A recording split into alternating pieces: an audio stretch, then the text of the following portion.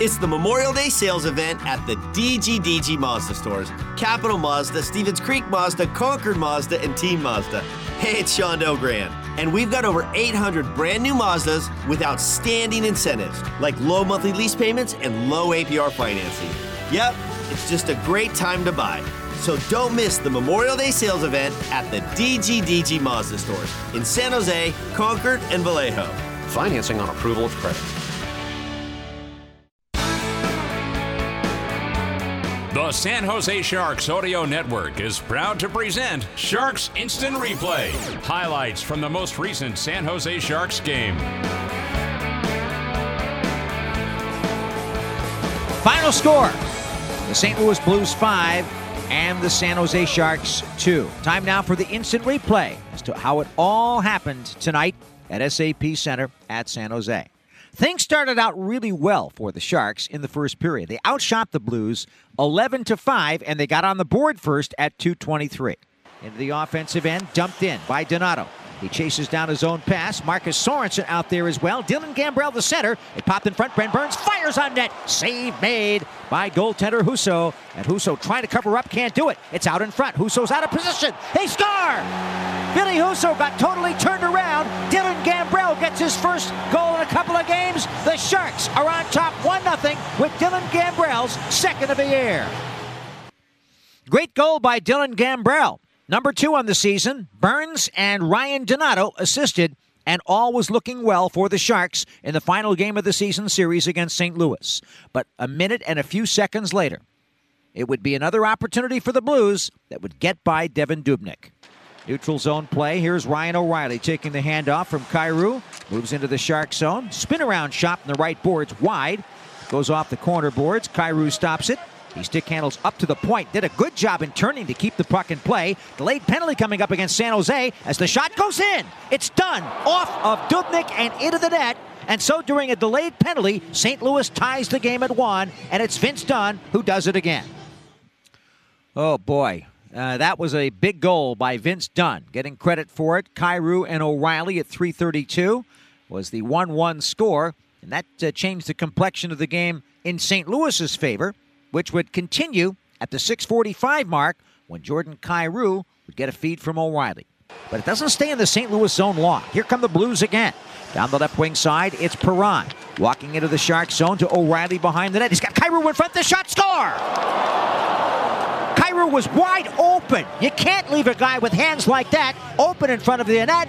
And he was 4 feet in front of the goalie crease. A perfect pass from O'Reilly. Kyrou makes it 2-1 St. Louis. That was a great goal, and it was all Ryan O'Reilly, Mark. I think that was one of his best plays of the game. In fact, you have to say that was probably the prettiest goal that was scored tonight. Definitely, and he was the guy that started that whole play down in his end, goes 200 feet and picks up a nice puck up behind the net, and just a super quick pass to Kyrou, who's wide open in front, and he makes no mistake. And so that has to be a top-quality play from Floor & Decor. Top-quality floors and rock-bottom prices. Of course, the Sharks had a Floor & Decor top-quality play, too, to get on the board in the second period, but not so fast, Mr. Rusanowski. We have a save that we want to play back. That was a critical one for Ville Husso, as John Leonard got really close in the second period. Oh, a giveaway now. Here come the Sharks. Suomela steals. He moves in 2-on-1 with Leonard. Backs it across the ice, and the shot on net by Leonard. Save made by Husso, and he covers up, and that was a great job by Suomela to anticipate and then to put the pass right on the tape. Antti Suomela, a positive effort in his ice time tonight. That was his best play of the evening offensively. And John Leonard, who knows how to score goals, put that shot to the net. But Ville Husso made the save. That could have been a big difference in the game. And then another Floor & Decor top-quality play. This one came off the stick of Tomas Hertl to tie the game. Sharks start to move it out of their own zone. Knyzhov, long diagonal pass. Nice zone gate. Lead pass, breakaway. Hertl shoots, score! Timo Meier got that pass on the right wing side and spotted Hertl going straight down the middle of the ice. A perfect pass to Hertl, and he bangs it home. The Sharks have tied this game 2-2, and Hertl is a very enthused camper.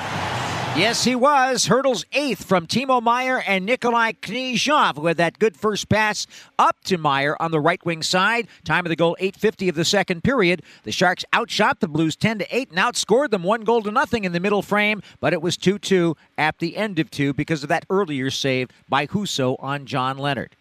Another big save opportunity, actually, for Ville Husso late in the second period. San Jose able to poke it out to center. That was Ferraro, I think, that got his stick on that. On the left wing side, Sorensen with Donato. Has Donato driving for the goal. There's the tip by Donato on net as he's taken down by Krug. A save made by Husso. And Krug getting together with Donato. These two guys are very close friends from their days together in Boston, but Donato giving Krug a push, Krug giving Donato a push, and they're on their way back to their respective benches. That was quite an interesting moment. And then the third period. And then the wackiness ensued. The Sharks were called for a face-off violation play.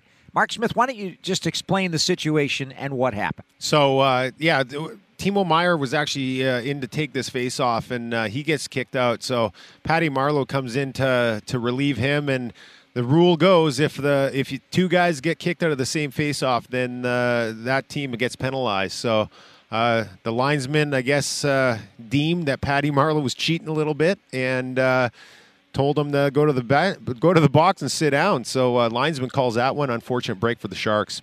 Bob Boughner described that as a travesty in his post-game meeting with the media, but he did not elaborate. He only simply used that word.